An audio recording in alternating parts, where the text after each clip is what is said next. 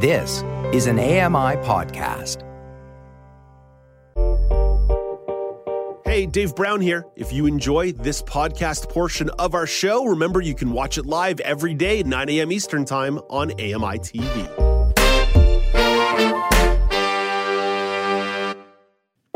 Good morning. It's Tuesday, November the 29th, 2022. Welcome to Now with Dave Brown, coming to you on AMI TV. I'm Dave Brown. Let's hit the horns and go.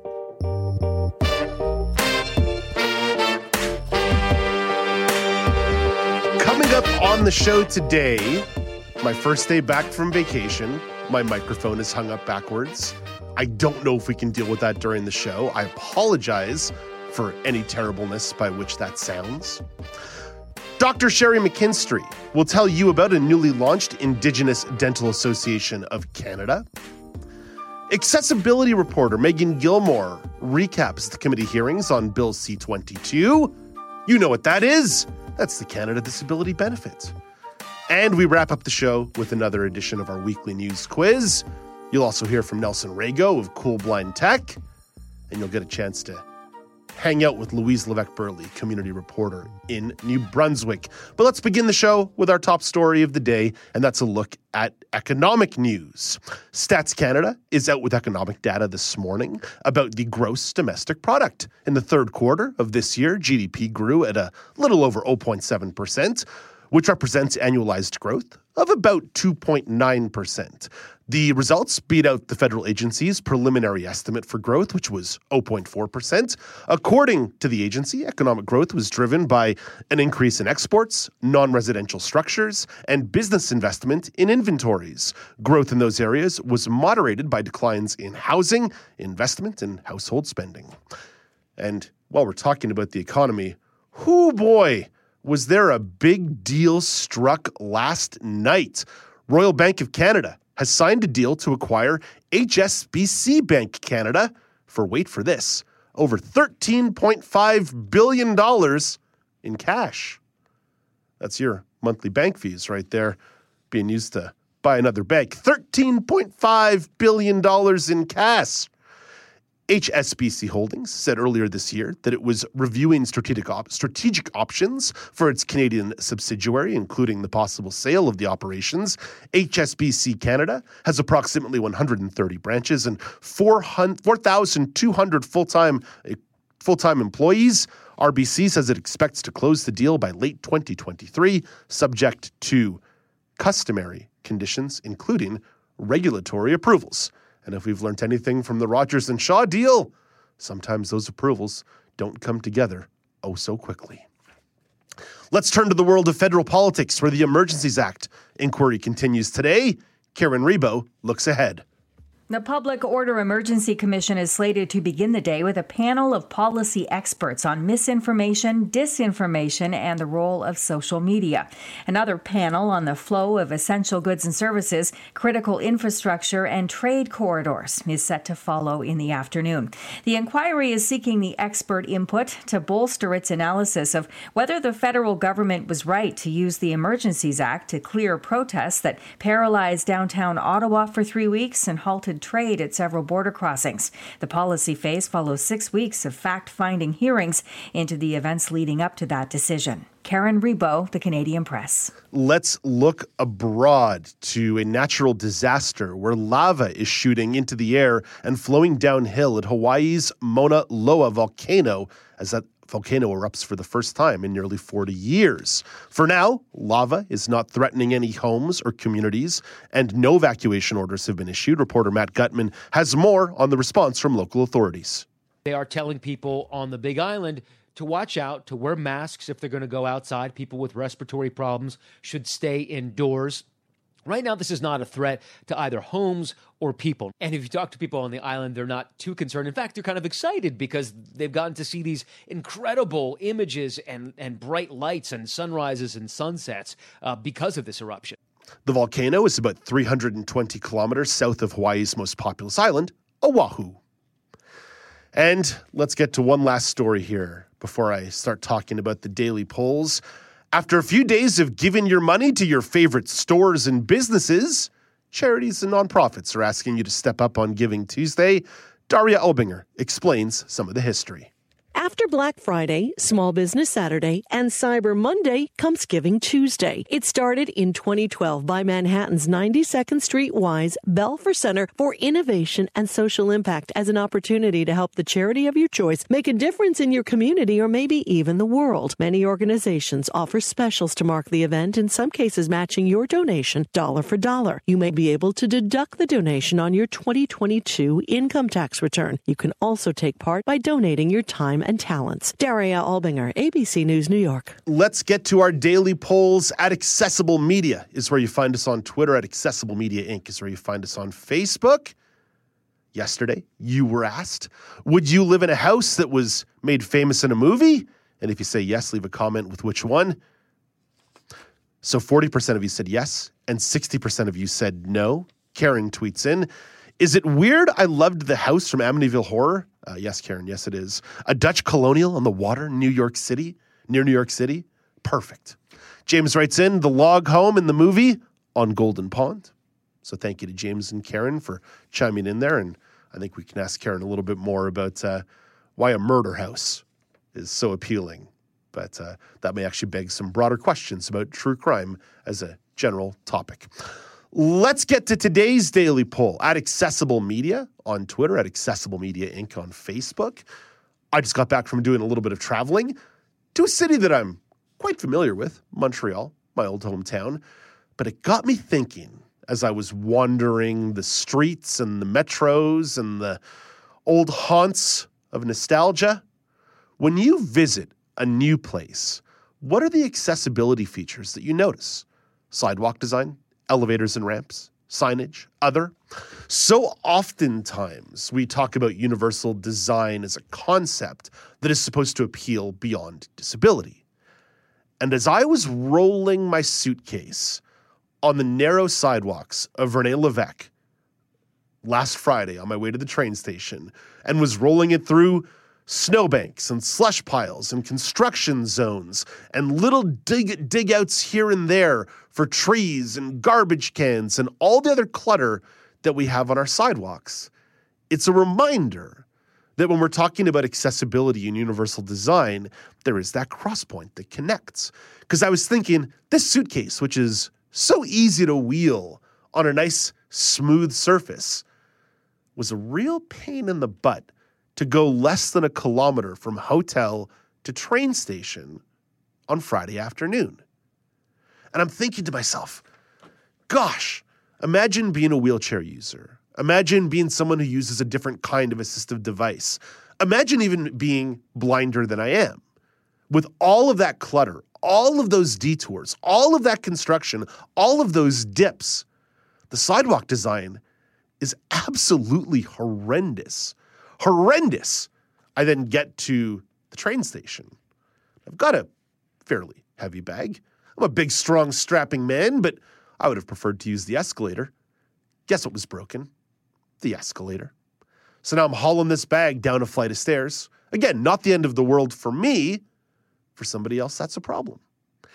It's just a reminder that over and over and over again, when people talk about inclusion, and we talk about the simplicity or the importance of the basics of inclusion and the basics of accessibility, we can't seem to go beyond square one or square two.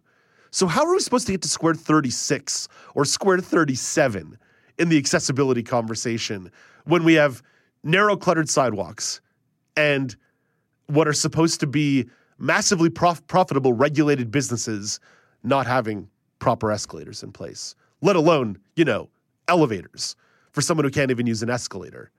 It's discouraging on occasion, to say the least. Let's bring in Alex Smythe. Alex, thank you for filling in for me the last couple of days. We appreciate it. I don't blame you for turning this microphone around, but somebody did. But again, not blaming you. Alex, what do you notice when visiting somewhere in regards to inaccessibility, or take it positive, actual accessibility?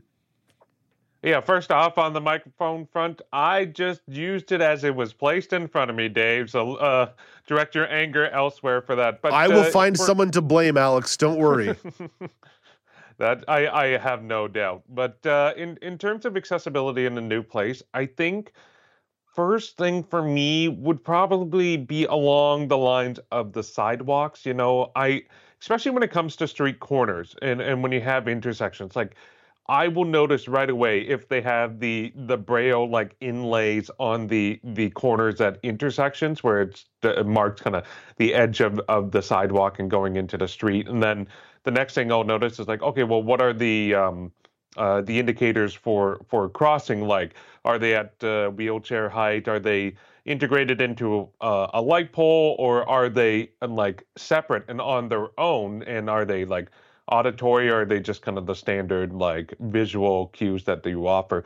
But beyond that, I think once I get into like any sort of building or whatever, as soon as there's certain signage or I guess like announcements or advertisements of accessibility features, that's what I really pick up on, whether it's like, oh, we have audio description, or, there's Braille text over here, or this is, high contrast. Like as soon as they start promoting it, I'm going to start to notice that. And then I'm going to keep my eye out for those other features. But certainly when you're out and about in the city, the sidewalks and those intersections are the first thing that come to mind for me. Thank you very much for those thoughts, Alex. Grace Schofield, you're joining us today in the audio control room. We're always grateful to have your presence. As you meander around a new place, what are some of these elements that you notice? I think it's definitely more signage for me. And are there people directing other people on where to go, too? Ooh, good one. Take it with Transit in Toronto. Is there somebody there that you can easily ask questions to of where is the elevator? Where is the escalator? Gosh, yeah. Are there people available to direct you if you're in a new place and you have no idea where you're going? Because I think it's not just a matter of are these features available, it's how easy are they to find and to use. Montreal is not a new place for me. Montreal is a place where I've lived for 25 years of my life. And the one thing I was thinking about last week about navigation is so much of it is muscle memory. From basically one corner of the city at approximately Westminster and Saint-Jacques to about Saint-Denis and Montreal, that section of the city I know off by heart, like the back of my hand. It's just so simple for me. But you identify, how can you get help when you end up in a new place or a place you don't know? I can't imagine what it would be like for someone who gets to the TTC station at Bloor and Yonge and has to try and transfer the subway line there because the signage is brutal and the place is overwhelming. Absolutely. And there's so many different places to go and different exits and entrances. There isn't really like a streamlined way to get in or out. You end up like on the west side or the east side. Yeah. I still get confused. Grace, great to have you aboard today. Hopefully we can catch up with you a couple more times here before the show's over. But for now, I'm going to encourage everyone to vote on the poll at Accessible Media on Twitter, at Accessible Media Inc. on Facebook. Send us emails, feedback at ami.ca, or give us a phone call, 1-866-509-4545, 1-866-509-4545. Let's bring in Alex Smythe for the National Weather Update.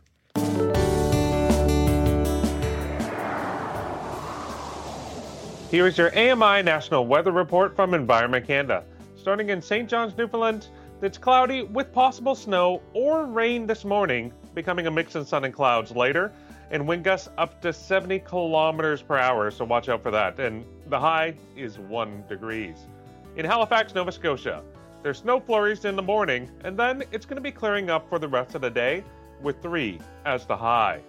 In Montreal, Quebec, it's a mix of sun and clouds, which is clearing in the morning and making way for some more sunshine, and the high is 0 degrees. Over to Ottawa, Ontario. It's mainly cloudy with a high of 1. In Toronto, Ontario, it's cloudy and a high of 6. Thunder Bay, Ontario. There's clouds this morning, then snow is actually going to be beginning around noon, and up to 10 centimeters is expected, so it's going to be a huge dump of snow. And a weather advisory is in effect due to that snowfall. 0 is the high for the area. In Winnipeg, Manitoba, there's snow flurries with up to 2 centimeters expected and wind gusts up to 50 kilometers per hour. The high is -3. Now to Saskatoon, Saskatchewan, there's snowfall and blowing snow today, and the temperature is -9. But it is falling, and the wind chill this morning is -20, so it's a very cold day in Saskatoon. Over to Calgary, Alberta, it's a mix of sun and clouds, and but it is chilly. And minus 14 is the high, but it's even colder than Saskatoon at minus 27 with the wind chill. So it's just very blistery out in the prairie provinces. Continuing to Edmonton, Alberta, it's mainly cloudy with a chance of snow. Minus 12 is the high, but with the wind chill, it'll feel like minus 23. Now up to Yellowknife, Northwest Territories. Arguably the coldest going to be for a while. It's mainly sunny today, but extremely cold. It's minus 29 on its own, but with the wind chill, it feels like minus 44. So be sure, if you have to go outside in the area, bundle up, keep yourself protected. Frostbite can set on very quickly. Now over to Vancouver, BC. It's mainly cloudy with snow beginning in the afternoon, and a special weather statement is in effect due to the wintry conditions. The high there is 0. And finally, to Victoria, BC. It's mainly cloudy, snow beginning in the morning, then it's a mix of rain in the afternoon, so it's going to be very uncertain, ugly conditions. There's 5 centimeters of snow expected, and 1 is the high.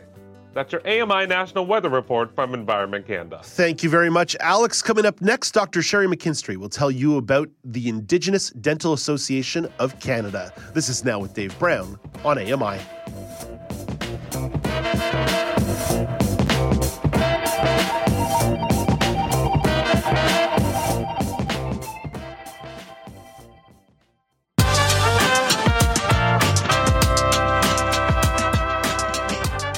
Welcome back. It's Now with Dave Brown on AMI.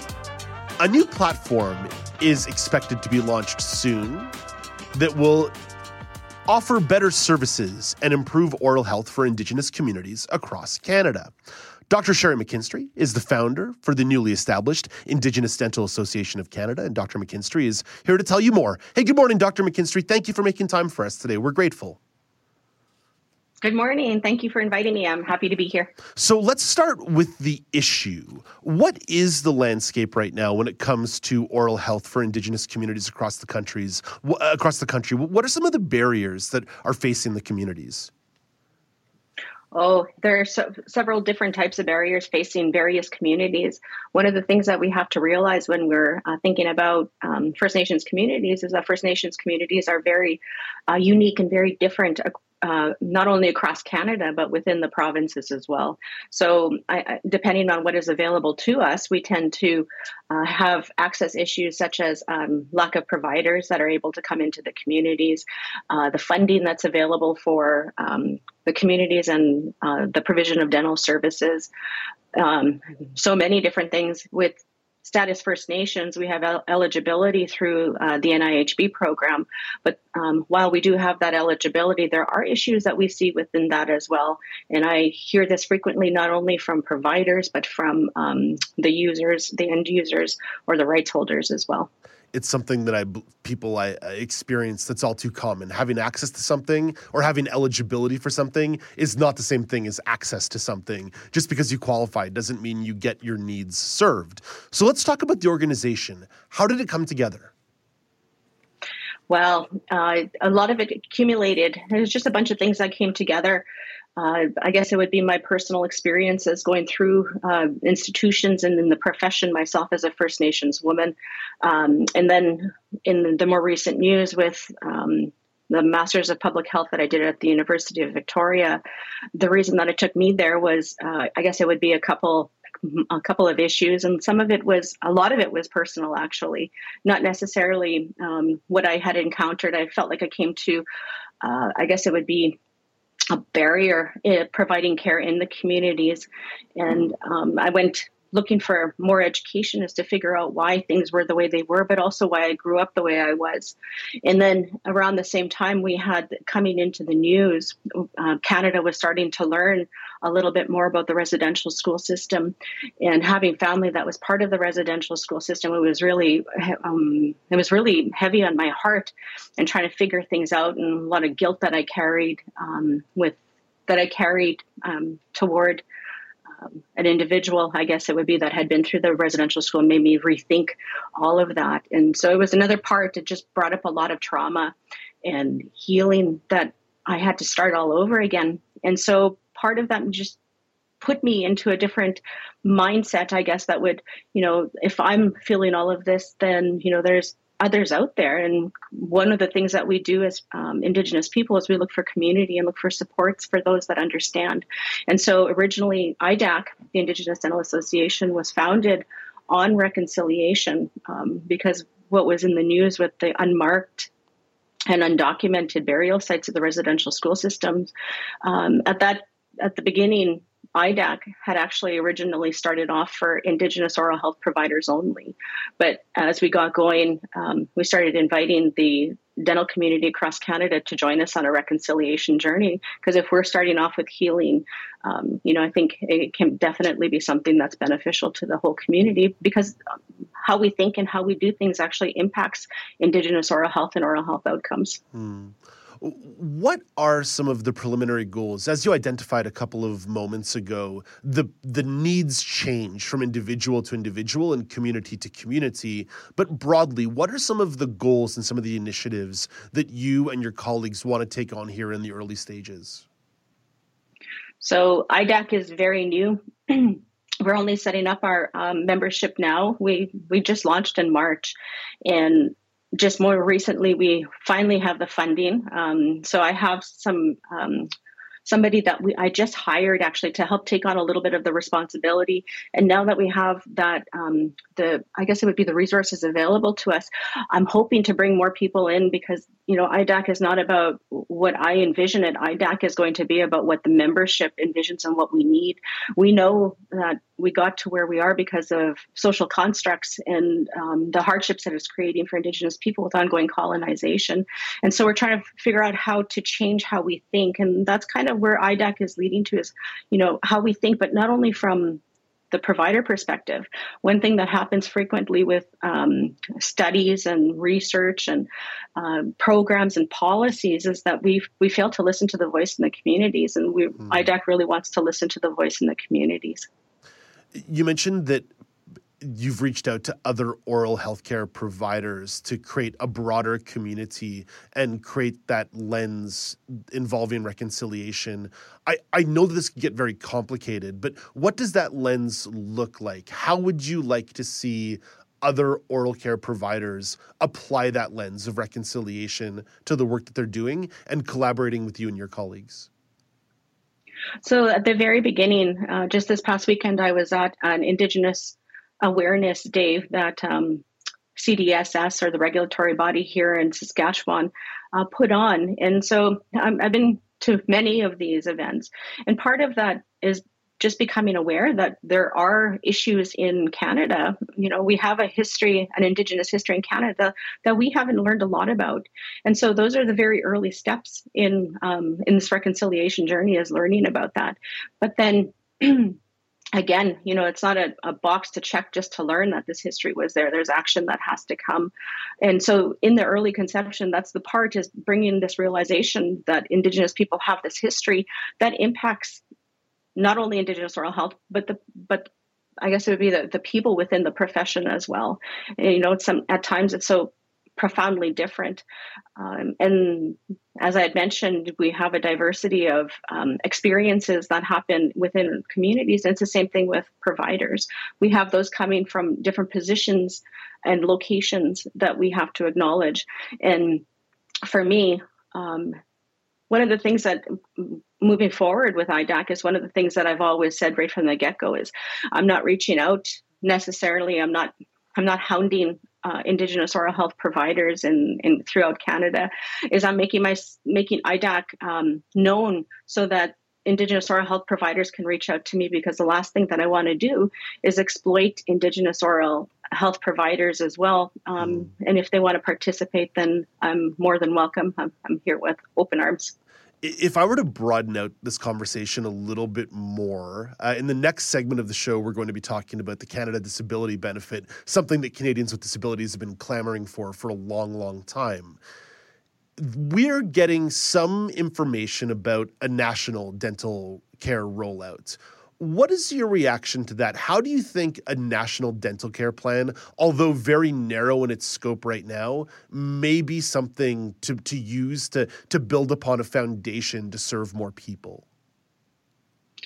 Well, there are many issues with the dental benefit program coming out, and a lot of it is that it has to do with the unknown. And when it comes to the unknown, as an Indigenous provider, an Indigenous person in Canada, one of the very first things that comes to mind is, okay, how is this going to negatively impact Indigenous communities? And we have to remember, throughout Indigenous communities, we have First Nation status and non-status, Métis and Inuit, and only certain groups within that group have access to NIHB benefits.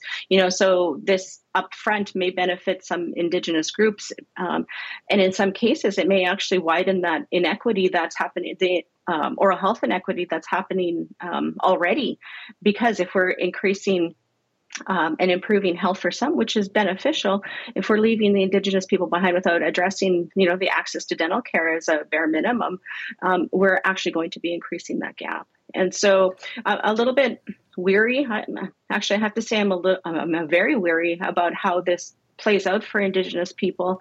I'm very cautious, and part of the discussions, as much as I can be, with the information that was given to oral health providers and what this is going to look like. Dr. McKinstry, as you mentioned, it's still early days. It's only been a couple of months since you launched, but where should people go to stay up to date and stay in touch with the work that you and your colleagues at IDAC are doing? Well, one biggest resource would be going to their website. So that's www.idac.agency. You can also Google us. We're finally coming up as one of the first sites that come up when you search IDAC. But that's one great resource. Another resource is just to reach out to me. At this point, we're opening a physical location here in Saskatoon that hopefully will be in within the next couple of months, and we'll have some staff available and I can't even tell you how many people have reached out, how many organizations have reached out. It's been very distracting from moving forward with IDAC and trying to help organizations with their inquiries and how they can participate in reconciliation. The more people I can get on, definitely it would be very helpful because, as I said, IDAC is not going to be Sherry's IDAC. It's going to be IDAC for Indigenous oral health providers across Canada. Well, you've been very generous with your time this morning. I'm sorry if we were one of those distractions, but all the best to you as you continue this rollout. And let's stay in touch, because I'd love to hear about some of the initiatives that you roll out and some of the progress you make over the years. Thank you. That's Dr. Sherry McKinstry, the founder of the Indigenous Dental Association of Canada. As you heard Dr. McKinstry say, to learn more, you can visit their website, www.idac.agency. Coming up next, accessibility reporter Megan Gilmore will recap the committee hearings on Bill C-22, the Canada Disability Benefit. But first, here is Canadian press reporter Karen Rebo with your Morning Business Minute. Canada's main stock index lost nearly 1% yesterday, and U.S. markets fell even more, weighed down by losses in energy and metals due to China's zero COVID restrictions and rising infections. Toronto's TSX index lost 163 points to 20,220. New York's Dow Jones average tumbled 497 points, and the Nasdaq lost 176 points. In Tokyo this morning, the Nikkei index fell 134 points, and our dollar is trading overseas this morning a little higher at 74.44 cents U.S. Asian shares are mixed, but Hong Kong's benchmark closed 5% higher today as jitters fade over protests in China about its stringent anti-COVID policies. With police out in force, authorities eased some regulations, but the government has really shown no sign of backing down on its larger coronavirus strategy. StatsCan is set to release gross domestic product numbers for both September and the third quarter this morning. From the Canadian Press Business Desk, I'm Karen Rebo.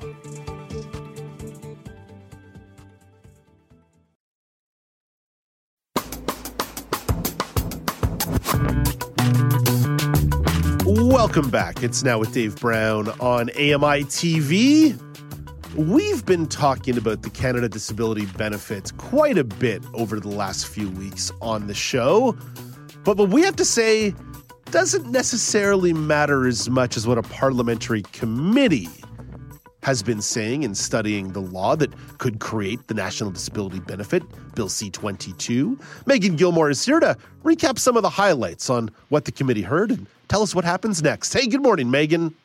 Good morning, Dave. To clarify, we've actually been talking about this since 2020 when it was first announced. So, yes. But I mean, the last couple of weeks, we've really been bombarding the conversation on this. And it started with you. It's true. You deserve the credit, Megan, because you're one of the people who really throws these things on our radar, and then I chew them to death. So that's this relationship that we have here. It's totally codependent. Megan, we need to start with a civics lesson, because people sometimes the eyes glaze over when they think about federal committees. So what is this committee doing? Sure. So we're going to take a step back for a moment. For a bill to become a law, it must go through 3 readings in the House of Commons, and then, of course, it goes to the Senate. And after the second reading in the House of Commons, which is the first reading that has a debate, after the second reading, the MPs will vote to send the bill to a committee, which is what happened in this case. And a committee is tasked with studying the bill. They'll bring in witnesses. People will come and they'll talk about the proposed legislation, how this could impact their life. People will write letters to the committee giving their thoughts about the law. And then after the committee hears from witnesses, the members of the committee, made up of members of all political parties, will go through the bill clause by clause and give suggestions about where things could change, etc. And then the committee will write up a list of amendments and send those back to the House of Commons, which means that when a bill comes up for third reading, it may look a little different than it did in second reading. So the committee, if anybody's interested, that studies Bill C-22 is HUMA. It's the Human Resources, Skills, and Social Development and the Status of Persons with Disabilities. So if there's a law that has to do with supports for persons with disabilities at the federal level, it will likely be studied by HUMA. When I was a young pup in the spring of 2001, attending the Forum for Young Canadians, a chance for politically minded young people to see how power was brokered in the halls of Parliament. One of the special accesses we got was to sit in on a parliamentary committee. And I'll never forget sitting right next to one MP who, during the French translation, would spin his earpiece in his hand and look over to us young people and go, "This is pretty boring, isn't it?" So that gives you some sense of the people we send to Ottawa to be part of these committees. Nonetheless, Megan, there are important things to be discussed here. And let's start with the Minister of Employment, Workforce Development and Disability Inclusion, Carla Qualtrough, no stranger to this show. So Minister Qualtrough spoke to the committee in October. What did she have to provide to them? Sure. So one of the main topics of conversation around this legislation on this program and among parliamentarians is the fact that all the details about this benefit are being left to the regulations, which means that Parliament would pass this bill into law saying we are going to create a national disability benefit and then decide how that will look in regulations. So obviously Minister Qualtrough was asked a lot of questions about specifically what can you tell us about this benefit? And one of the first things is the timeline. So when do we anticipate that this legislative and regulatory process will be done? This is what the minister said. She anticipates that it will take 12 months after the bill passes to pass the regulations. So that's a year. So that would mean, let's say, best case scenario, according to Minister Qualtrough's proposed timeline, people could start receiving the benefit in 2024. So if the bill passes at the end of this year, beginning of next year, we have a year of regulations, we're looking at 2024 for people to start receiving benefits, because we also have to work with the parliamentary budget cycle in there. Very important. Yeah, it is important. Yeah, politics are hard, man. And there is a schedule. They have a timeline for how they do the budgets, all those types of things. So you're trying to meet targets for budget consultation, all those types of things. Second has to do with negotiations with the province. The minister has been very clear in all her communication about this benefit that provinces and territories are not to be clawing back existing disability supports if individuals are receiving this benefit as well. And that would include even things like if you're eligible for a free bus pass or things like that. She doesn't want any clawback. So update on work with the provinces. The provinces and territories have all agreed to a work plan And there will be another meeting about this in December. But there has been an agreed upon work plan among all the provinces and territories. And then finally, when we get to amounts, so people want to know how much money is going to be in my bank account, that actual final amount of the benefit will depend largely on interactions with provinces and territories. Megan, we know there's no such thing as unanimity amongst any community. But as people are taking a look at the early stages of this bill, what are the things that people agree on? Right. So the first one is urgency, right? So several times at the committee hearings, there were stories alluded to, not much detail was given, but stories of individuals who have considered or been approved for or applied for medical assistance in dying because they cannot afford to live on the disability social assistance rates in this country. I think this morning when I was logging onto Twitter to tweet about this segment, the first tweet that appeared for me in my feed was a tweet of an individual saying, "This will be my last tweet. I've been approved for MAID because of disability poverty." So that is, it's huge. It's huge. But then the second main thing I would say that there's a lot of unanimity, people agree on, is the need to have people with disabilities involved in the creation of the benefit. And we can talk about a little bit more, but those are the main two things. We need this now. People are dying, and we need to have people with disabilities involved in creating this benefit. Okay, so we agree on those things. I think that's pretty much well understood. Yeah. Even though we're still maybe short on significant details, what are some of the things that people already want to see change? Right. So there have been about 100 briefs submitted to this committee. So that's written letters from individual citizens or people speaking on behalf of organizations saying this is why we need a benefit or this is what it should look like. Not all of those have been made publicly available yet. But from what has been made publicly available and from the testimony of the committee, we're starting to hear some things what people would like. The AODA Alliance in Ontario has been really spearheading a lot of these conversations about things that they would like to see changed. David Lepofsky, who is the chair of that, was on The Pulse recently discussing this with Joyita Gupta. But other organizations and individuals also want there to be changes. So don't just think this is the AODA, like this is AODA Alliance. This is a lot of individuals calling for changes. I'm going to give you some from the AODA, some from other people. The AODA Alliance basic position is that the law itself must be made stronger, and we can't leave everything to regulations.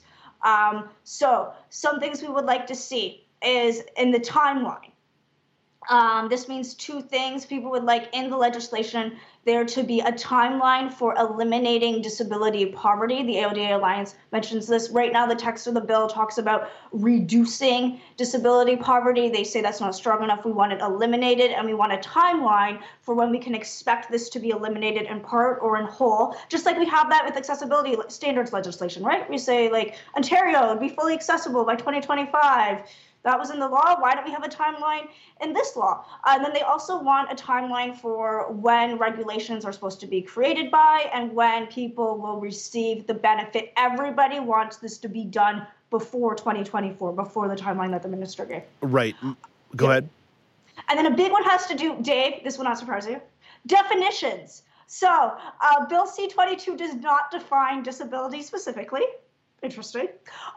And many organizations want to see the definition found in the Accessible Canada Act used in this bill, particularly because that will include individuals with episodic disabilities. So let's say I have MS, I have multiple sclerosis, and sometimes I'm able to work, I have a job, I got diagnosed, I'm still able to do my job, but then I have a flare-up. And I'm not able to do my job as I would under normal circumstances. That would be captured by having episodic disabilities included in the definition of disability in the bill. And then things like some people would like a minimum amount of the benefit established in the legislation. Others would want it specified that the amount will increase indexed to inflation or increase to the disability cost of living or increases every year, that types of thing.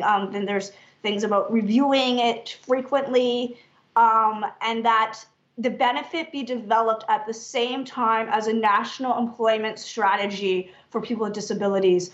Thomas Simpson from the CNIB told the committee that the Canada Disability Benefit must be designed to be a trampoline from poverty to employment rather than a net to catch people. So there's also a lot of discussion about employment for individuals with disabilities. Megan, you laid this out a little bit in your first answer, so don't go too far on this because part of it is speculation, but what are the next steps from here? Okay, so what we've been told, if you go through committee meeting minutes, is that committee members need to submit their amendments by the end of the day on December 2nd.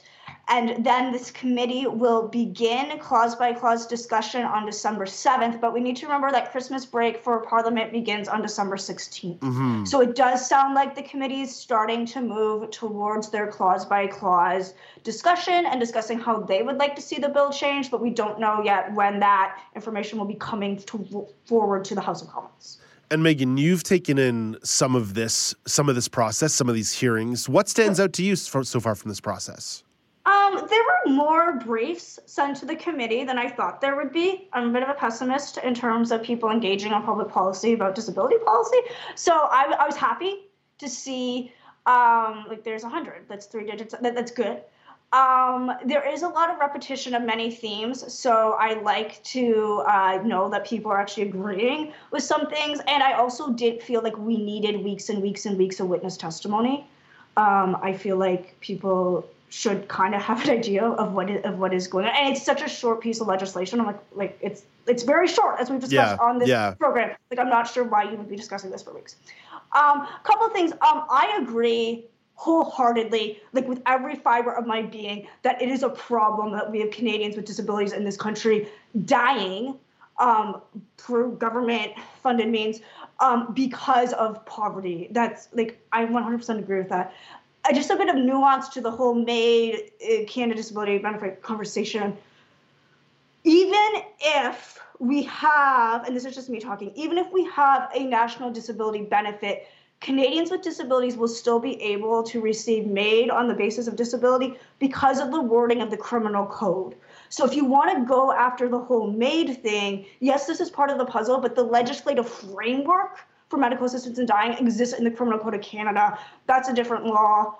There's more legal strategy that you would need to do that is tailored towards that piece of legislation. Right. You have to leave MAID in its own category. We can talk about how MAID is a factor in this conversation, but it's not this isn't the place for the MAID conversation.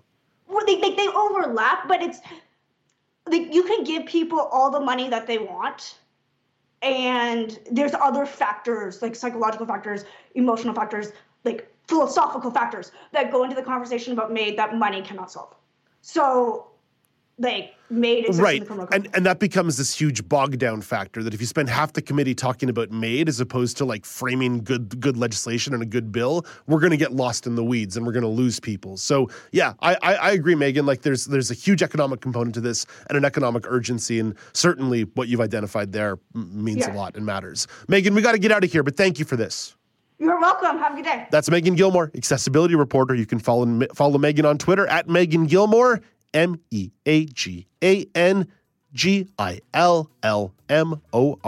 at Megan Gilmore. Coming up next, Louise Levesque-Burley will tell you how you can braille greeting cards for the holidays using chocolate. This is Now with Dave Brown on AMI TV.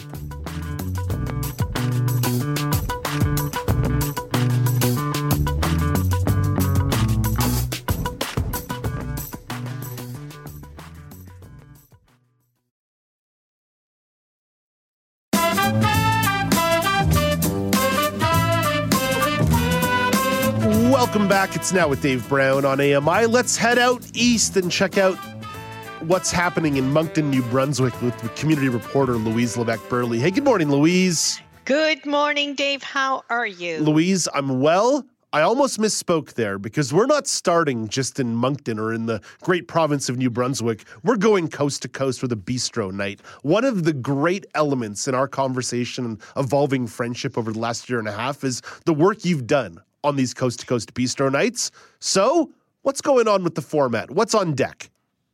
Well, what's on deck, Dave? It's going to be, as you know, I've been doing it for a couple years. Going to be my last gig, hosting Coast to Coast Bistro Night. Um, I'm hoping somebody will step up and continue the journey. It has been amazing. I've met some people that have really, really talent musicians. For the next one, it's December 17th, 8 p.m. to 10 p.m. Atlantic.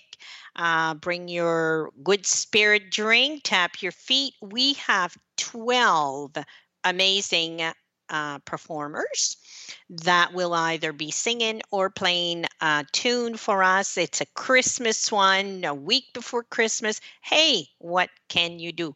And it's an amazing, and I want to thank the team because as you're well aware, Dave, you're a host. There's a team behind you that does a lot of logistics to there get sure us here. is. Oh my gosh. So it's the same with Coast to Coast. I have a great team, and I want to thank them because no hesitation.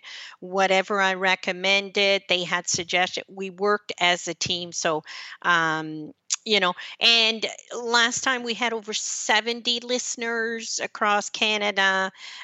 It is a popular event. Coast to Coast Bistro Night was born through COVID. Louise, why are you moving on? I am, there comes a time, Dave, where things need to be different. I think now a lot of people are not so much Zooming.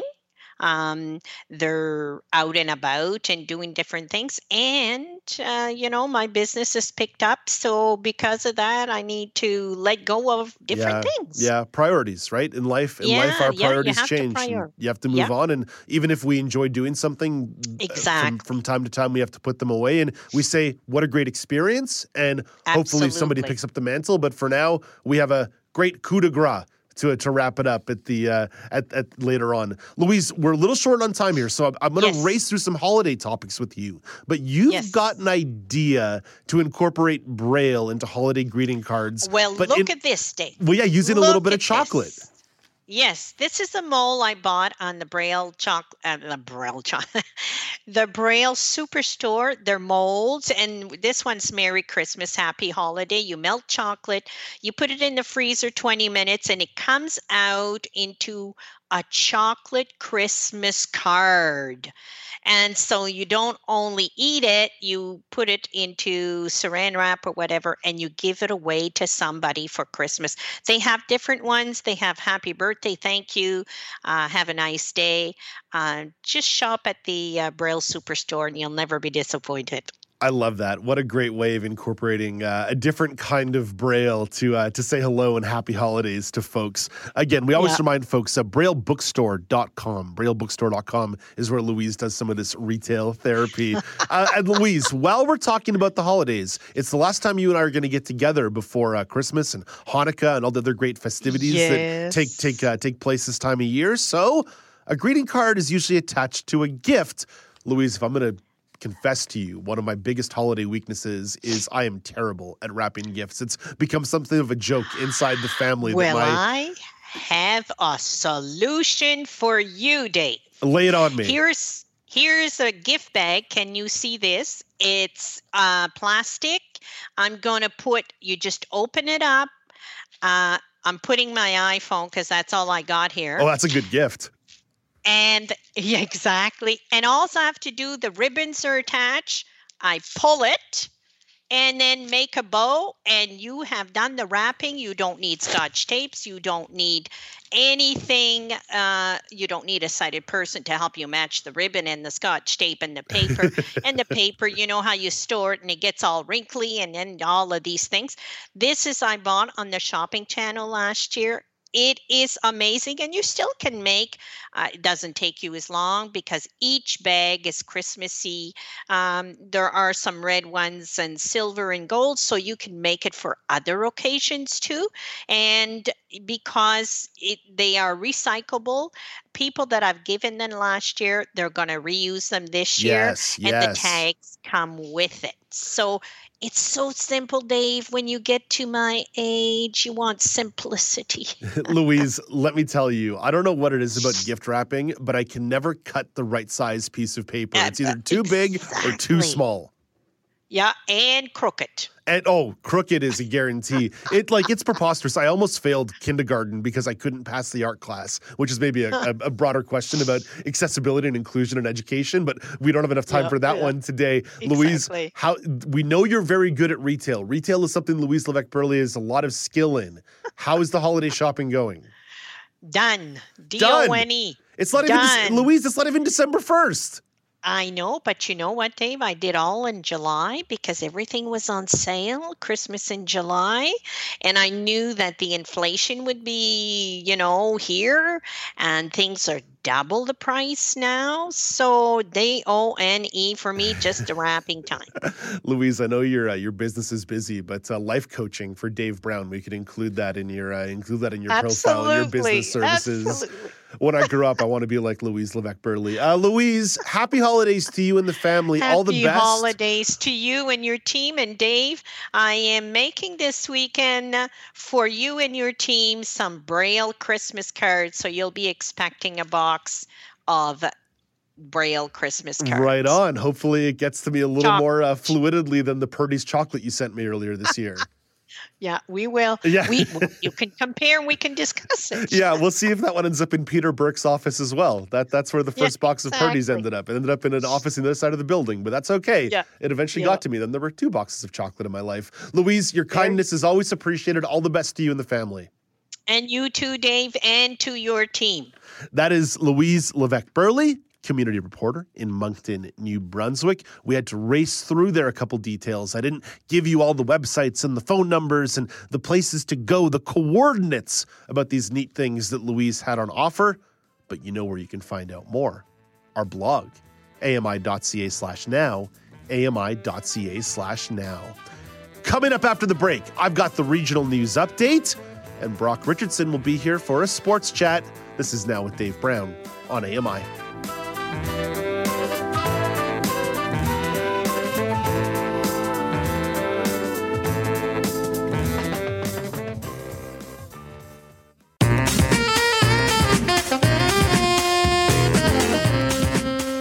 Welcome back. It's Now with Dave Brown on AMI TV. It's Tuesday, November the 29th, 2022.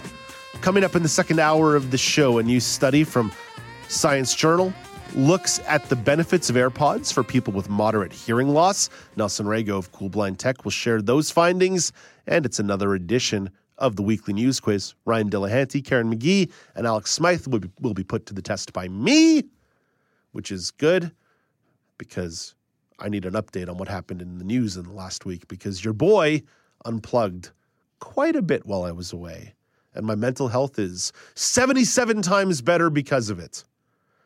So let's make all of our mental health 77% worse as we look at the regional news update. I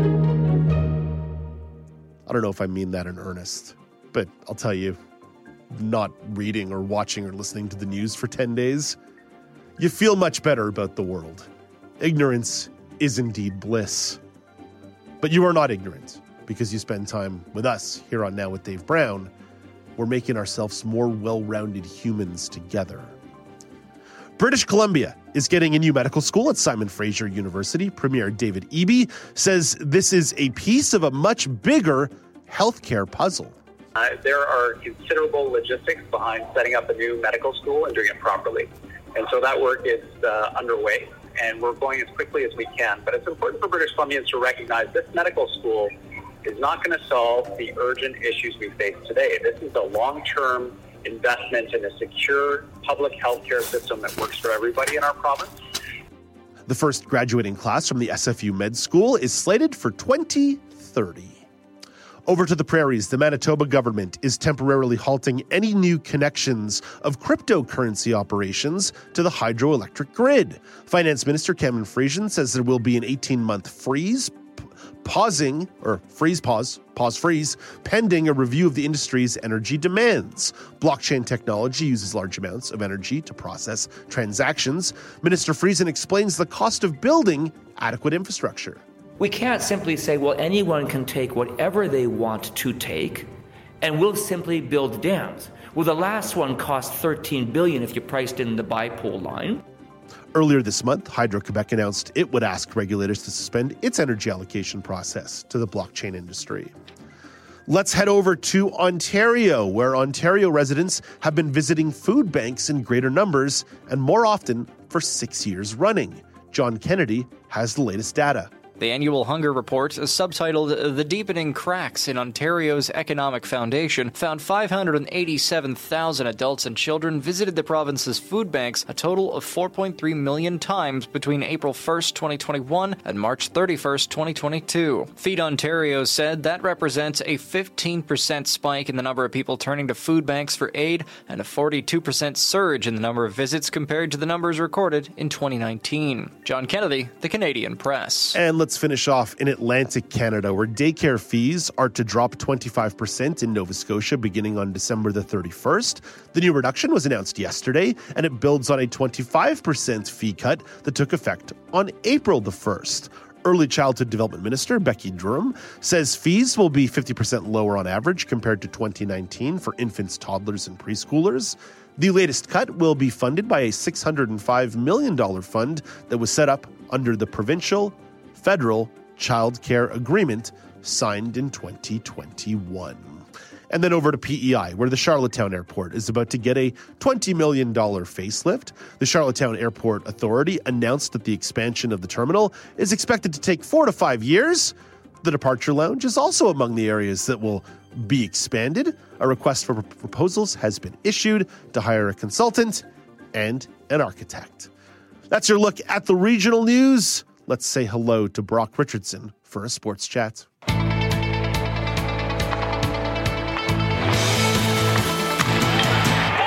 Brock, we're all about transparency on Now with Dave Brown. I've been having technical issues up the wazoo this morning on my first day back at the office, and that includes being unable to open a document that you sent me with your sports chat topics. So, Brock, you need to lead the conversation for me. What's the first thing you want to talk about?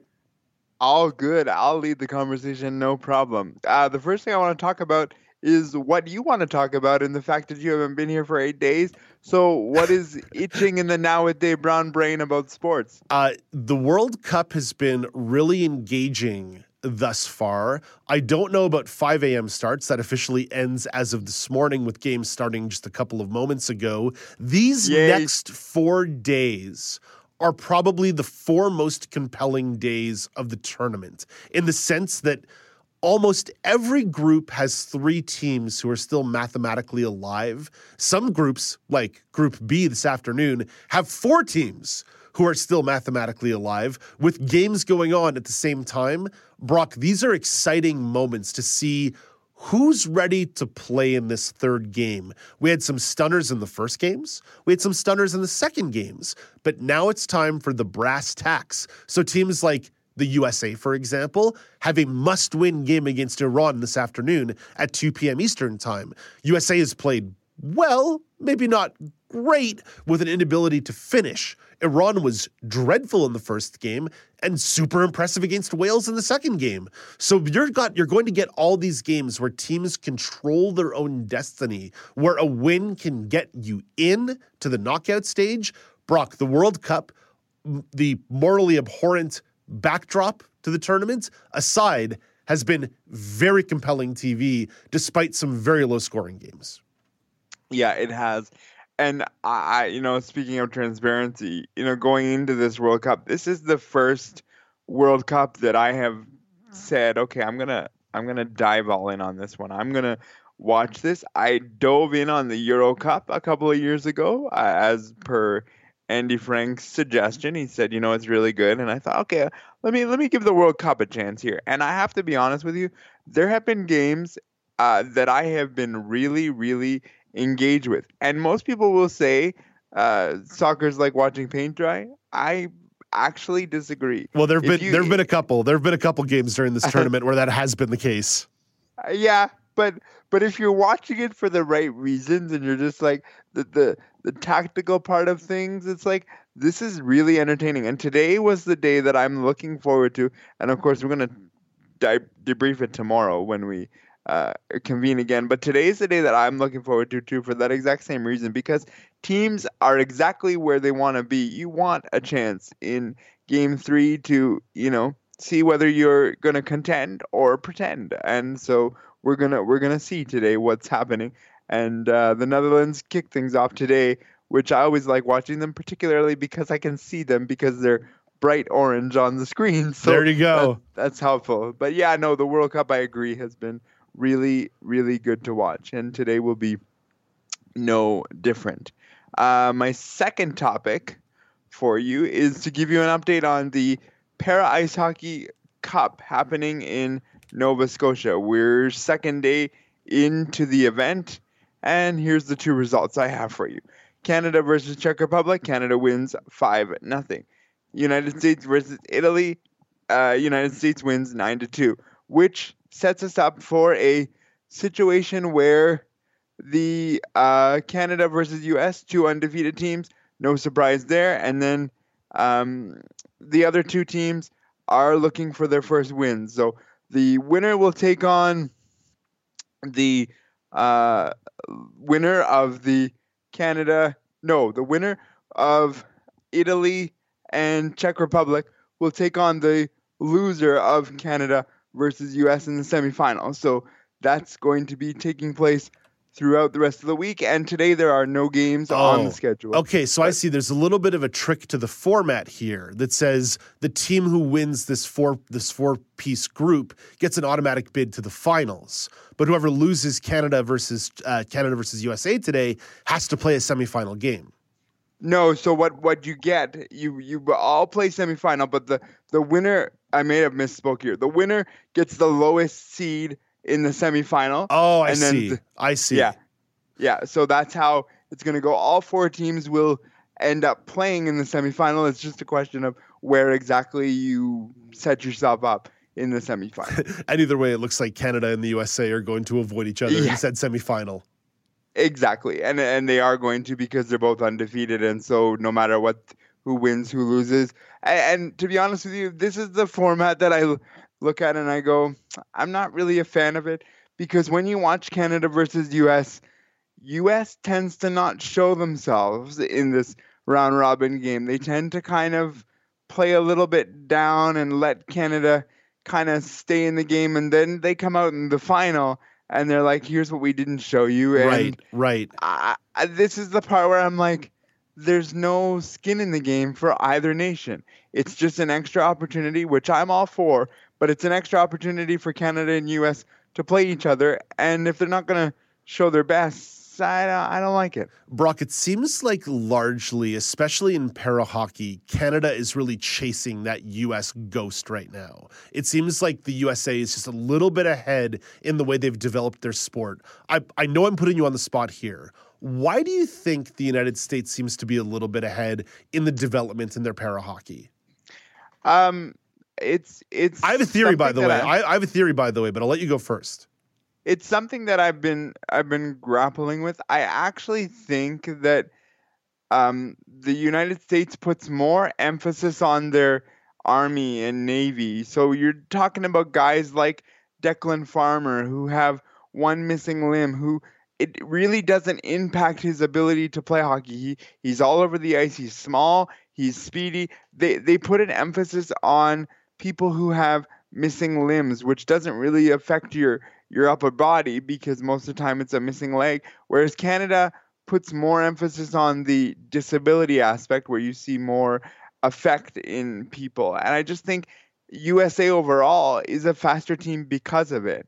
And yeah, there's been a lot of questioning Canada and their talent pool and where they're picking them from, because the US is that much further. And Canada has not won this event specifically since 2013. And so this has been a long time coming, and I hope to see a different result in this year, but I have my doubts. One of my observations about hockey development in the U.S. in general is they take a lot of pride in creating a framework to develop skill. USA Hockey will take a lot of these equity programs underneath their umbrella and work really hard to integrate resources in their mainstays, right? They have huge development camps in Michigan where it's not just elite men's hockey. It's para hockey, it's women's hockey, it's all forms of hockey. And the flip side of this is we see the Americans chasing Canadians in blind hockey. And I feel like the Americans are going to close that gap as well, again, because of the way that U.S. Hockey USA, has taken blind hockey under its wing, and the way that NHL teams have also partnered with local grassroots blind hockey teams, which we just haven't seen the same thing in Canada. USA Hockey, for all of its flaws, much like Hockey Canada has flaws, has figured out how to build streamlined, well-resourced equity programs that pays huge dividends in para hockey. There's a huge reason why women's hockey in the U.S. is very much on par, if not better, than women's hockey in Canada. They're doing a lot of things really well in their equity programs. And to your point, what you hit on there with the backing, I'll even take it a step further and tell you even the not national programs in the United States, as you point out, the grassroots, Buffalo teams all have the support of the Buffalo Sabres. They wear the exact same uniform as the Buffalo Sabres. Canada does not have that Canadian affiliate of a hockey team. You do not see NHL teams backing them as much. They might be backing them a little bit. I can't speak to if they do at all, but you can see visually on the ice how much USA Hockey and NHL works the partnerships in the grassroots, as you mentioned, and that is where Canada fails. And part of the reason where I think also Canada sort of fails, for lack of a better phrase, in this department, is they're not willing to do a full rebuild. They're deciding some years, okay, we're going to go all veteran because we're going to do that. They did that in Beijing. They got second place. Everyone wasn't happy. This year, they've decided we're going to go a mix between veteran and new players, and it's literally split down the middle. They're not willing to say, okay, we're going to go full rebuild or we're going to go full veteran. They will not make that cut and say this is where we're going to do. And if they do not win to the United States, this is going to call into question what they need to do in the future, because I'll be coming on this program Monday morning telling you exactly what I feel when I see Canada and the United States play in the gold medal game, depending on the result. Brock, let's finish up in the world of professional hockey. You had an observation here about the Toronto Maple Leafs and the Detroit Red Wings, who played a pretty good game last night. But what's your observation on the Leafs and the Red Wings? And we should note the Leafs on one of their best historical streaks ever in regards to winning games, despite all kinds of injuries to the squad. So that's exactly where I wanted to go here. Toronto beats Detroit last night, which marks their month of November as a 10-1 month. If rewind to last year, here's the record: 12-2-1. It looks very, very similar. One more loss, of course, there. But when you see this Toronto Maple Leaf team in November, they play really well, and this is where they have to sustain it. And with all these injuries, and I was very critical of Matt Murray. Matt Murray has looked really, really good coming off of injury, and you need that goaltender to be able to sustain you during these runs, because this is what the Leafs needed to do after coming off back-to-back years of 500 record months. And again, last night, the Edmonton Oilers had a wonderful game of 4-3 in overtime against the Florida Panthers. So lots of good stuff happening in hockey in Canada as a whole. Lots of good stuff happening in the world of sports generally. Brock, you enjoy this day of World Cup action, NHL tonight, NBA, all that good stuff, and we'll talk to you tomorrow. But before I say fully goodbye, my friend, it is Tuesday, which means that a new episode of The Neutral Zone drops at 11 a.m. Eastern Time on AMI Audio and a little bit later on your favorite podcasting platform. What's coming up on the show today? We had a real fantastic conversation with two-time Paralympic athlete Tony Walby, who is a judo athlete. He is currently preparing to represent Canada in the IBSA Judo Para Pan American Championships beginning on December 11th, 2022 in Edmonton.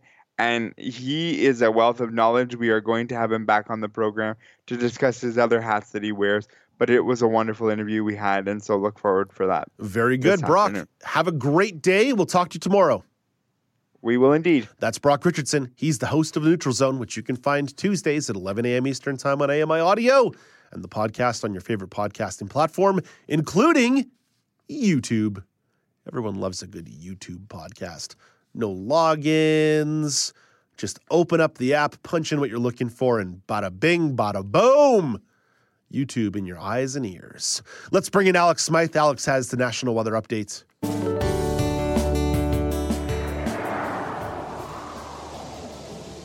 Here's your AMI National Weather Report from Environment Canada. Starting over in Corner Brook, Newfoundland, there's snow flurries this morning. Then it moves into possible rain in the afternoon with 2 centimeters expected.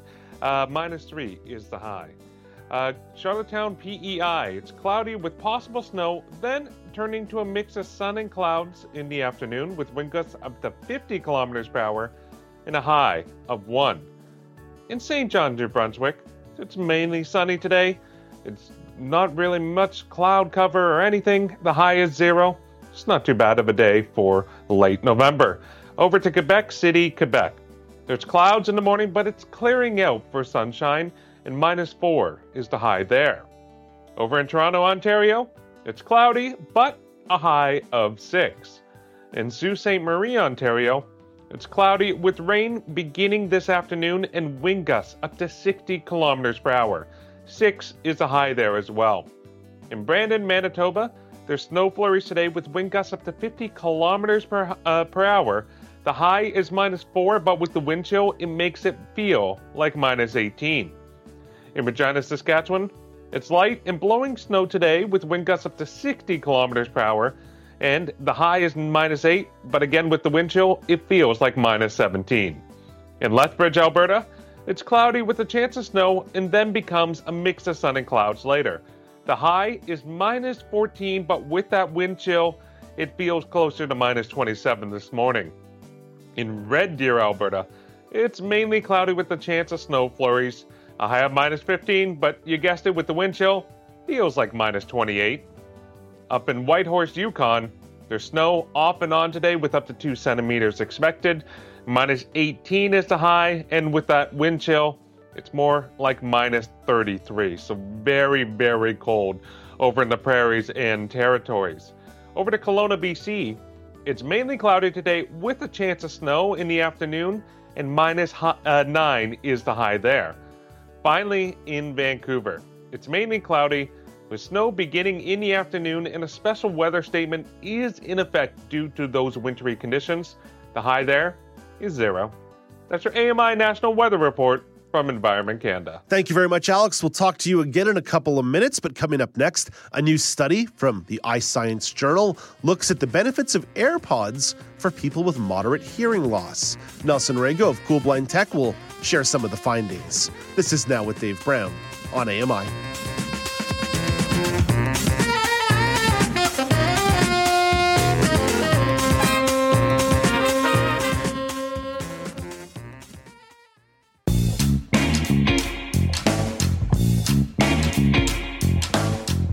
Welcome back. It's Now with Dave Brown on AMI. Let's head out to Edmonton, Alberta to catch up with Nelson Rego, the founder of Cool Blind Tech. Hey, good morning, Nelson. Hey, good morning, Dave. So, Nelson, let's start in the world of academia. A new study published in the journal iScience finds that AirPods can help people with moderate hearing loss. Nelson, before we talk about the findings themselves, who conducted the research? It was actually conducted out in Taiwan. They had 21 patients that were part of the study, and the average age of the participants were about 41 years of age.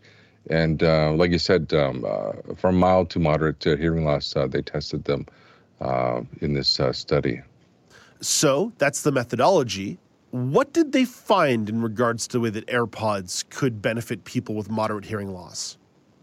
Well, they had interesting results. So by utilizing Apple's built-in Live Listen feature, they found that in comparison with the premium hearing aids, the AirPods 2 did not do so well compared to the other devices, but they thought it was better than not using anything. For the AirPods Pro, they actually thought it was just as good as the basic hearing aids, which some of them could be like a few $1,000s.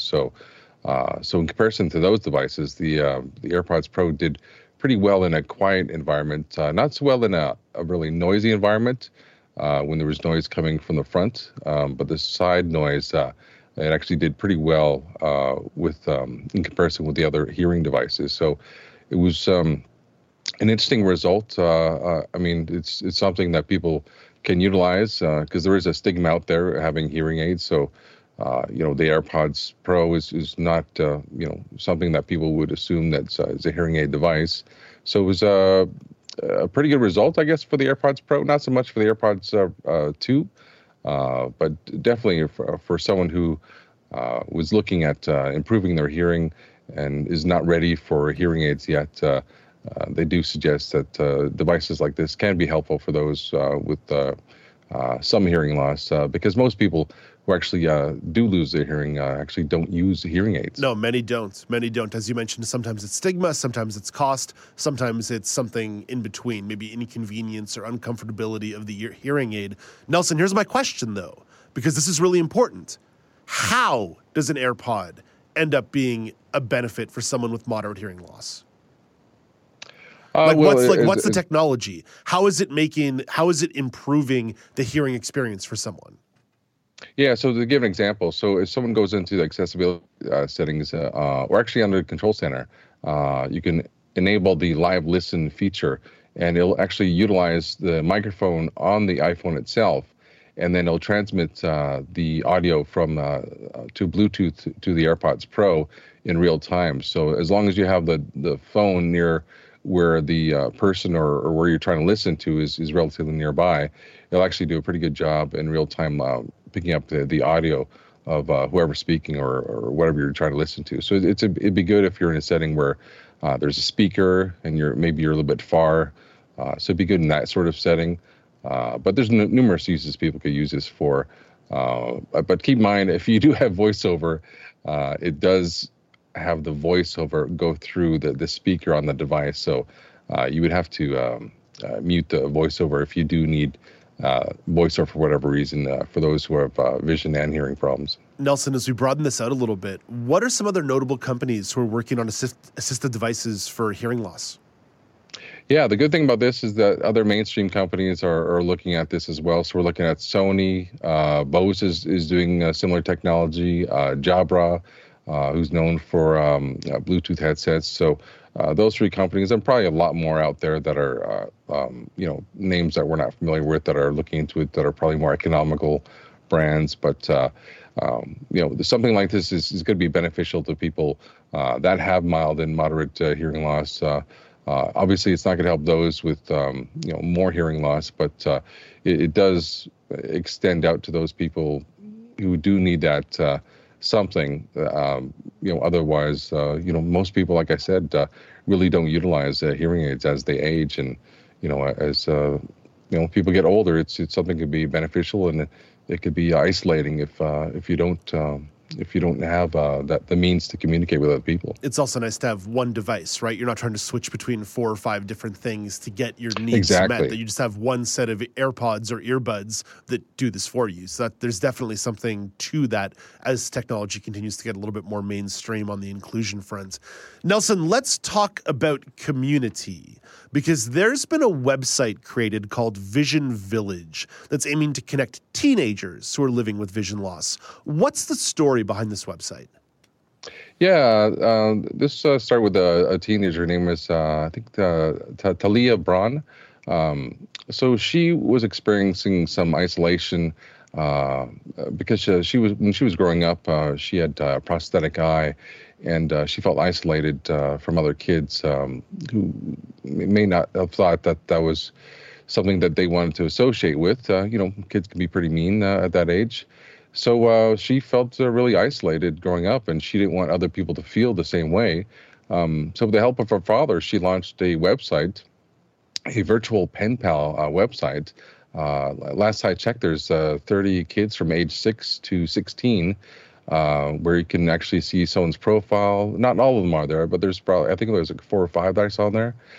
So you can just connect with an individual or whoever they feel like you can match up to, and it's kind of a cool idea that she's able to do this with her dad, and allows these kids to have, who have similar situations, to sort of reach out to someone and have something in common with them, because you might not have that in your local school setting. So, and this is simply done through her website, and it's actually wearevisionvillage.org, all one word.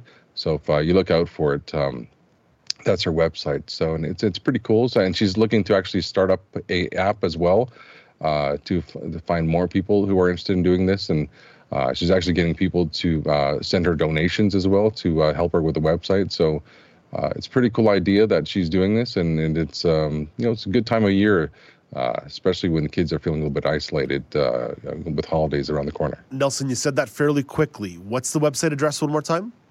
wearevisionvillage.org, all one word. Right on. Hey, Nelson, thank you for this. We appreciate it. Have a great day. Awesome. Take care. That's Nelson Rego, the founder of Cool Blind Tech. Want to remind you that the holiday season is around the corner. And as a result, our friends at the Tripping On Air podcast are getting into the spirit with a special giveaway. If you visit ami.ca/TOA contest, you can review the list of prizes they're giving away as part of the 2022 MS Holiday Gift Guide. Be sure to enter for your chance to win. The contest closes December the 1st. That's this week at 11:59 p.m. Eastern Time. So hurry up. Winners will be contacted via email and listed on the Tripping On Air Instagram page. So let me give you that website one more time for you to get your entrance in. It's the ami.ca/TOA contest. That's where you can review some of the prizes that are up for grabs. And again, that deadline is December the 1st at 11:59 p.m. Eastern Time. Again, that's this week. Urgency. Maybe you've been putting it off. Maybe you've been procrastinating.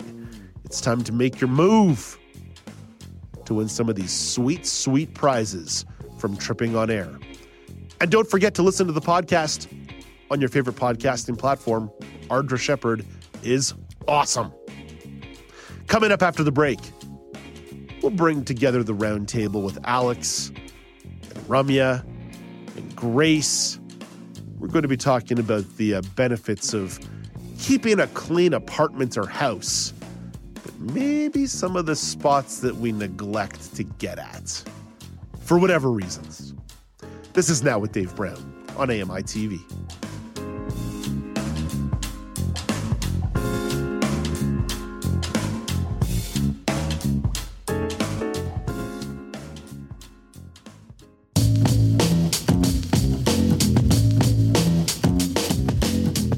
Welcome back. It's Now with Dave Brown on AMI. Let's bring together some of the crew to have a conversation about my own meandering experience and how it may relate to your own meandering life experiences. Let's bring in the co-host of Kelly and Company. It's Ramya Amuthan. Good morning, Ramya. Good morning, Dave. And saying hello once again to Alex Smythe. Hello, Alex. Hello, hello. And we'll also bring in Grace a little bit later, but no need to say hi to Grace right now. But Grace does have a thought on this too. So guys, I was on vacation, as y'all know. Alex did a great job filling in for me. I spent the weekend coming back from Montreal saying to myself, Dave, you're a dirty person and you live in a dirty space, and it's time to do a deep clean and a purge. And that I did. There were a few horrifyingly dirty spots on high shelves or behind a bunch of AMI gear that's taken up way too much space on my desk. But the thing that really got me, guys, the doorknobs and the door handles. I know I give them a good wipe down every now and then with a disinfectant wipe, but oof, never a scrubbing. And some of the stuff I found when I scrubbed those bad boys, Oh my goodness, I am a filthy, filthy person. Ramya, what's the spot around the apartment that you sometimes neglect to clean? Okay, all the time behind the fridge, behind the stove, anything that I need to move. And this is why I think I've become such a minimalist because I don't like moving furniture to clean behind it. And yet I find it really gross not to do it. So I don't know, good days, like maybe every 3-ish months, I will move everything, like absolutely everything, and vacuum because I love the feeling after vacuuming. But seriously though, the fridge and the stove, it's like your kitchen is used all the time, right? At least at my house, it's used all the time. And so stuff, debris, kibble, like my dog's kibble, whatever, food, everything gets under there, but it doesn't get cleaned as much as it should. Yeah, I'm still looking for that blueberry that I dropped Right? somewhere a couple of weeks ago. Thought about that. Yeah, we don't know where that is right now. It's still somewhere in the mix. Alex, what about you?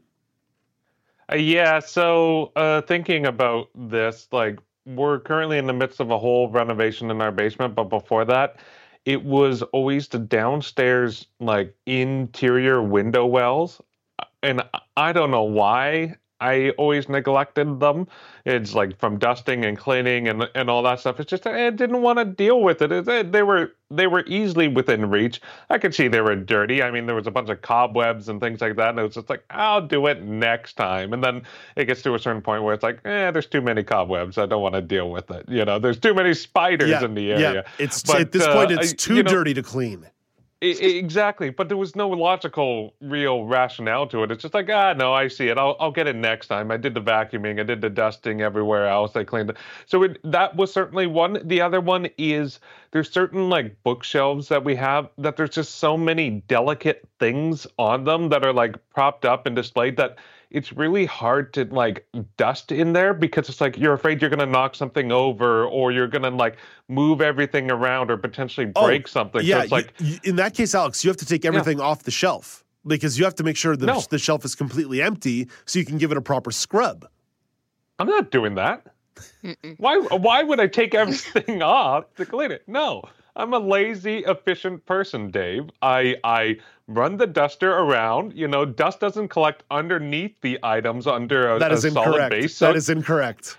If the base is sealed and solid, it's not going to collect dust. In my mind, that's how it's going to go, okay? So I'm going to run the duster in and around it, polish up as much as I can, and move on and forget about it for the next 3-4 months. Ramya, Or you just don't own bookshelves. That's my motto. Ramya, tell me more about this minimalism. I don't own bookshelves. I don't like. I have like a drawer full of papers, and then if there's too much paper to go in that drawer, then it gets thrown out. Like I really don't know what to tell you other than that because I don't want to clean. I go to my mom's house. She's got a garage full of bookshelves. Her living room's got bookshelves. She's got bookshelves everywhere. But I feel like there's more than one reason why I don't want to do paper anymore. And I don't like dusting either. But it's got to be done. The thing is, if I'm going to go in cleaning, it's got to be all in, right? So I can't do the lazy, efficient way, as you called it, Alex. It's got to be thorough, complete. You wash, you rinse, you dry, like the whole thing, right? But I don't want to do it. Yeah. I know I will hardly get any sympathy from either of you, but I'm hoping to get a little bit of empathy on this front because I mentioned the back of my desk at home was just horrifyingly dirty. And it's a place that I don't typically clean because it's cluttered with microphones and cameras and other pieces of AMI broadcast equipment that I never use but has to be there in case of emergencies. Guys, how do you handle that? Do you take everything off the desk? Do you keep things stored somewhere and reset them up every time you need to maybe get around the issue that I found, which was, my gosh, I've been breathing this nasty filth into my lungs every time I use my computer at home. Ramya?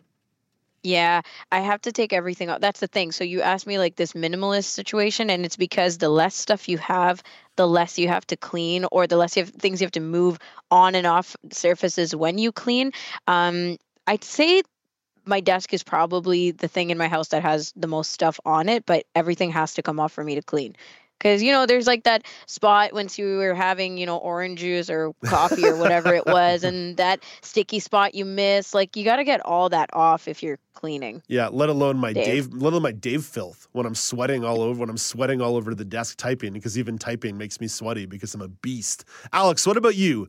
Do you, like you said, the bookshelf, you're not taking everything off. What about a space around technology? So for my desk, I mean, it's just literally gotten more cluttered in this last couple of days because I know you brought a big box. You brought a big box home from Toronto. Yeah, exactly. So now I have more things to fill my desk. Luckily, it's a large desk. I have a lot of space to move around. I will say I won't move or clear off everything to give it a good wipe down. I'll wipe around and clean everything around here. It's a lot more manageable. I can move it, wipe it, put it back.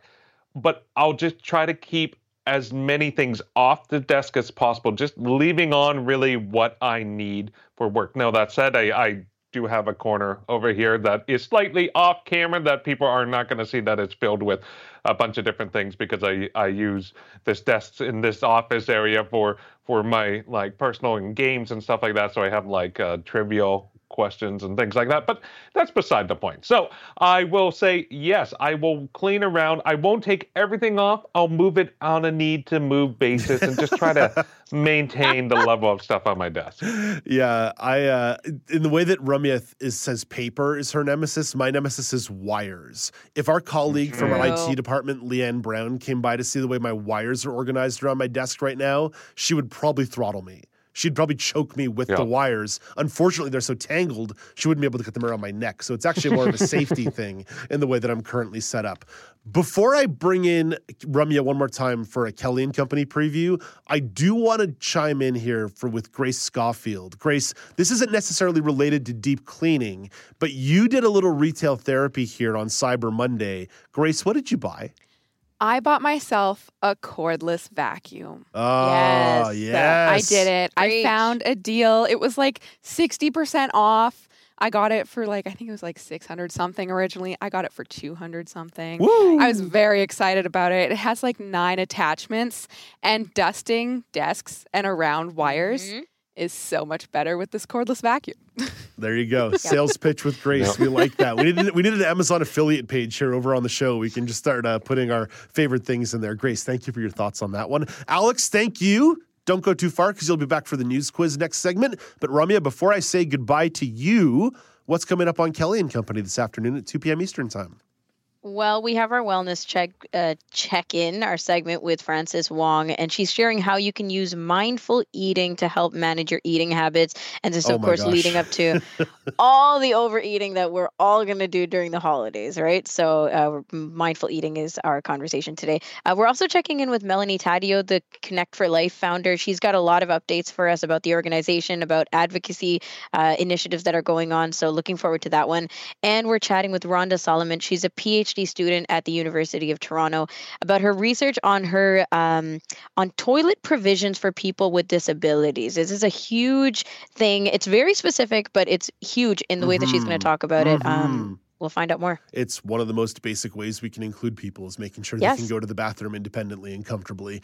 Ramya, thank you for this. I always appreciate your insight. I missed you while I was on vacation. Have a great day, and we'll talk to you tomorrow. We miss you too, Dave. Thank you. That's Ramya Emuthan, the co-host of Kelly & Company, coming your way 2 p.m. Eastern Time on AMI Audio. Coming your way next, it's the weekly news quiz. I'll be putting Alex, Karen McGee, and Ryan Delahanty to the test. This is Now with Dave Brown on AMI TV.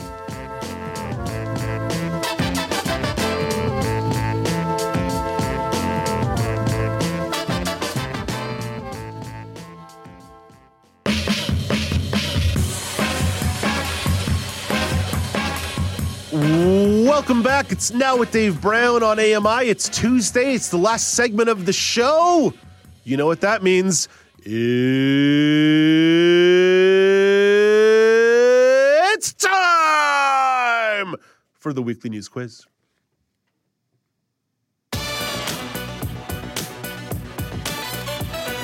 Oh, that is indeed right. Let's welcome in our contestants for the show. It's the man who puts the Burley in Burlington. It's Alex Smythe. Okay, maybe no sound from Alex just yet. Well, let's bring in the person who makes Halifax fun. It's Ryan Delahanty. Thanks for having me. I thought I was on the Running Man with that intro. We have our moments. And let's bring in the river watcher herself, Karen McGee, monitoring the St. Lawrence River, looking for those boats in Morrisburg, Ontario. Hello, Karen. Do we have time for the quiz after that? I don't know. We'll see how long. We'll see how long the intros can be. Do we actually have Alex? Can I hear Alex Smythe coming down the line? Hello, Dave. Hey, can you hear me? There's the burliness in Burlington that we've come to enjoy. Just in case this is your first ever time consuming the weekly news quiz, here are the rules. There are 3 rounds of questions, 3 questions per round. Each question comes with 3 multiple choice options. A lot of 3s there. It's almost like Greek mythology. If they answer the question without hearing the option, you get 2 points. If you need to hear the options and get it right, you get 1 point. If you get it wrong, we move on until the point is awarded. The order of contestants and questions have been determined by Paul Daniel. The order is Ryan, Karen, and Alex. Ryan, beginning with you. At the World Cup in Qatar, FIFA said it would issue yellow cards if players wore what item of clothing? I will need the options here. Is it armbands supporting Ukraine, armbands supporting LGBTQ rights, or armbands supporting migrant workers in Qatar? Oh, wow. I'll guess migrant workers. That is incorrect. So, Karen, do you need those options again? No, the answer is LGBTQ rights. That is correct. FIFA threatened yellow cards for people who wore armbands with the colors of the pride flag on them. Homosexuality is a crime in Qatar. The German team, in their team photo, put their mouths over their hands to indicate that they were being silenced. 1 point for Karen. Karen, question number 2, coming to you. 5 people died last weekend in a shooting at Club Q, an LGBTQ nightclub, in which American city? Colorado Springs? That is correct. 2 points for Karen, and I'm not putting fun intonation on this because it's a terrible story. An attacker opened fire at the club on Saturday, killing 5 people and wounding more than a dozen others. Alex, question number 3, coming to you. Karen, by the way, having a 3-0 lead on the 2 fellas right now. Alex, NASA's Orion spacecraft flew within 81 miles of the surface of which celestial body last Monday? Ooh, I somehow missed this one, so I'll need the options, Dave. Is it Jupiter, Saturn, or the moon? I'm going to say the moon. That is correct. 1 point for Alex. Orion flew past the moon's far side on Monday. The spacecraft, which has no humans on board, is part of the Artemis 1 mission, the first stage of a multi-year plan to return humans to the surface of the moon, where we will conquer it again and show those moon men what's up and bring lots of rocks home. More rocks. After 1 round, we have Karen with 3 points. Alex with 1 point. Ryan sitting on the moon-shaped goose egg with 0. Round 2 starts with Karen McGee. Karen, Canada's national para-hockey team started strong at the 2022 Para-Hockey Cup with a dominant win, 8-0 in Nova Scotia. Who was their opponent? I saw the article. I'll need the choices, though. And you missed Brock Richardson's sports chat just a little bit earlier this hour. I had a meeting with Kara. I'm blaming Kara. I had a meeting with Kara. Very impossible to catch up with anything else when you're talking to Kara and I. I look forward to my meeting with her tomorrow. I have things to discuss. Karen, was it Italy? Was it Czechia? Or was it the USA? I'm going to say Italy. That was my first instinct. So let's go with Italy. That is correct. 2 points for Karen McGee. Now up to a 5-1-0 lead for Karen McGee. 6 different Canadians delivered multi-point performances, with James Dunn's hat-trick leading the way. Canada's 48 shots on goal set a new Para-Hockey Cup record for most shots in a game by one team, including 20 in the first period.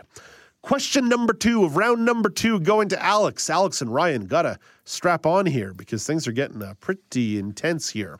Alex, a major accomplishment of the UN COP27 conference was the establishment of a global fund dedicated to reimbursing nations for what?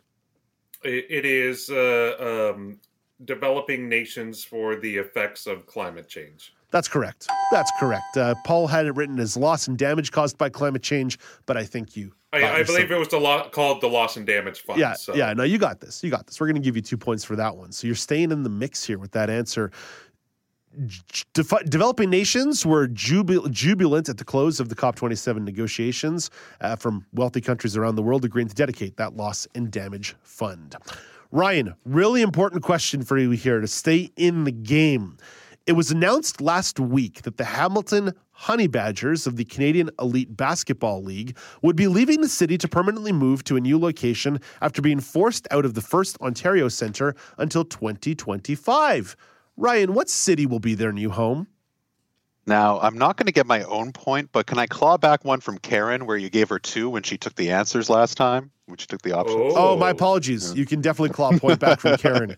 What are we at now? 4-3-0? There we go. Okay. That sounds better. Okay, I'll take the options now. I got 2 for answering without the choices, though, so I said in the you first took the round choices for Italy, Czechia, and so I have 4. I have 4 overall. Yeah, so 4-3-0. You were given an undue point there. Ryan, I missed that, sorry. I appreciate the accounting. Accounting over there. Paperwork is not my thing, neither is math. So, Ryan, your options for this relocation of this Canadian Elite basketball team. Is it Brampton, Ontario, Winnipeg, Manitoba, or Mississauga, Ontario? Let's go Brampton. That is correct. The team, along with the Ontario Hockey League's Hamilton Bulldogs and the Toronto Rock of the National Lacrosse League, said they were informed earlier this month the First Ontario Centre would be shut down for much of the next 2 seasons for a 20-month construction period. So, after 2 rounds of play, Karen with 4, Alex with 3, Ryan with 1. It's anybody's game. It's almost like Group B of the FIFA World Cup.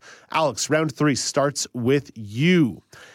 In protests in China, ranging from working conditions to COVID-19 restrictions, protesters are using this common item as a symbol for their protest.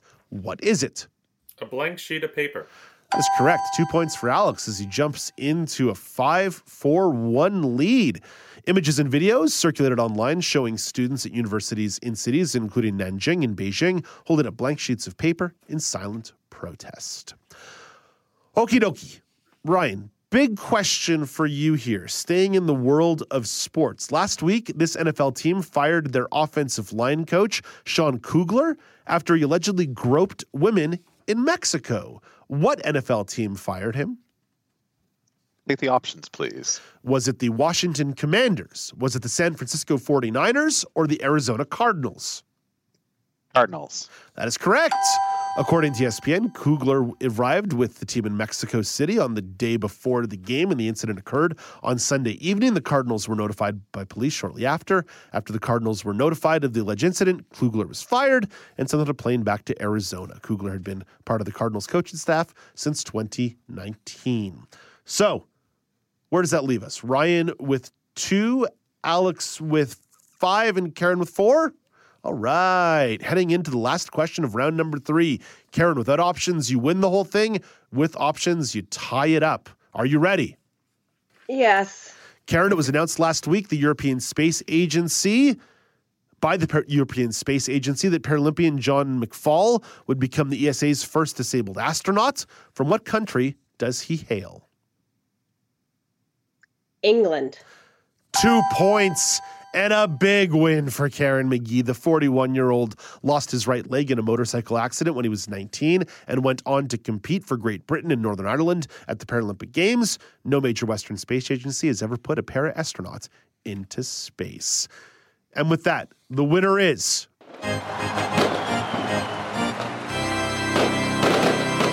hard-fought battle, a miscalculation by Dave, but nonetheless, Karen McGee wins the crown. Congratulations, Karen. Thank you, Dave. That is Karen McGee. Well done. Ryan, we appreciate the effort. Thank you, sir. Just wanted to make it dramatic for Karen's eventual inevitable victory. Always put in the Hall of Fun in Halifax. Ryan Delahanty and Alex Smythe, we appreciate your participation as well. Nice job emerging off the snide there early and getting into the mix and making it a game. Well done by you. Why, thank you. And now Karen can deal with the consequences of calling out our boss, Kara, on air as a reason for why she was losing.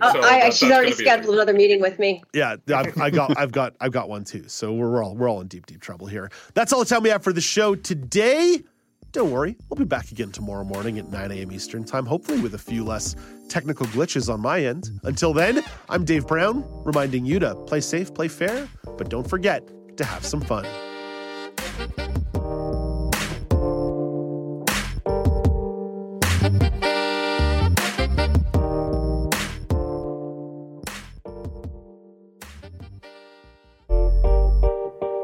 Hey, Dave Brown here. If you enjoy this podcast portion of our show, remember you can watch it live every day at 9 a.m. Eastern Time on AMI TV. Join us weekly for The Pulse with host Joeita Gupta, who brings us closer to issues impacting the disability community across Canada. Watch The Pulse on YouTube or listen wherever you download your AMI podcasts.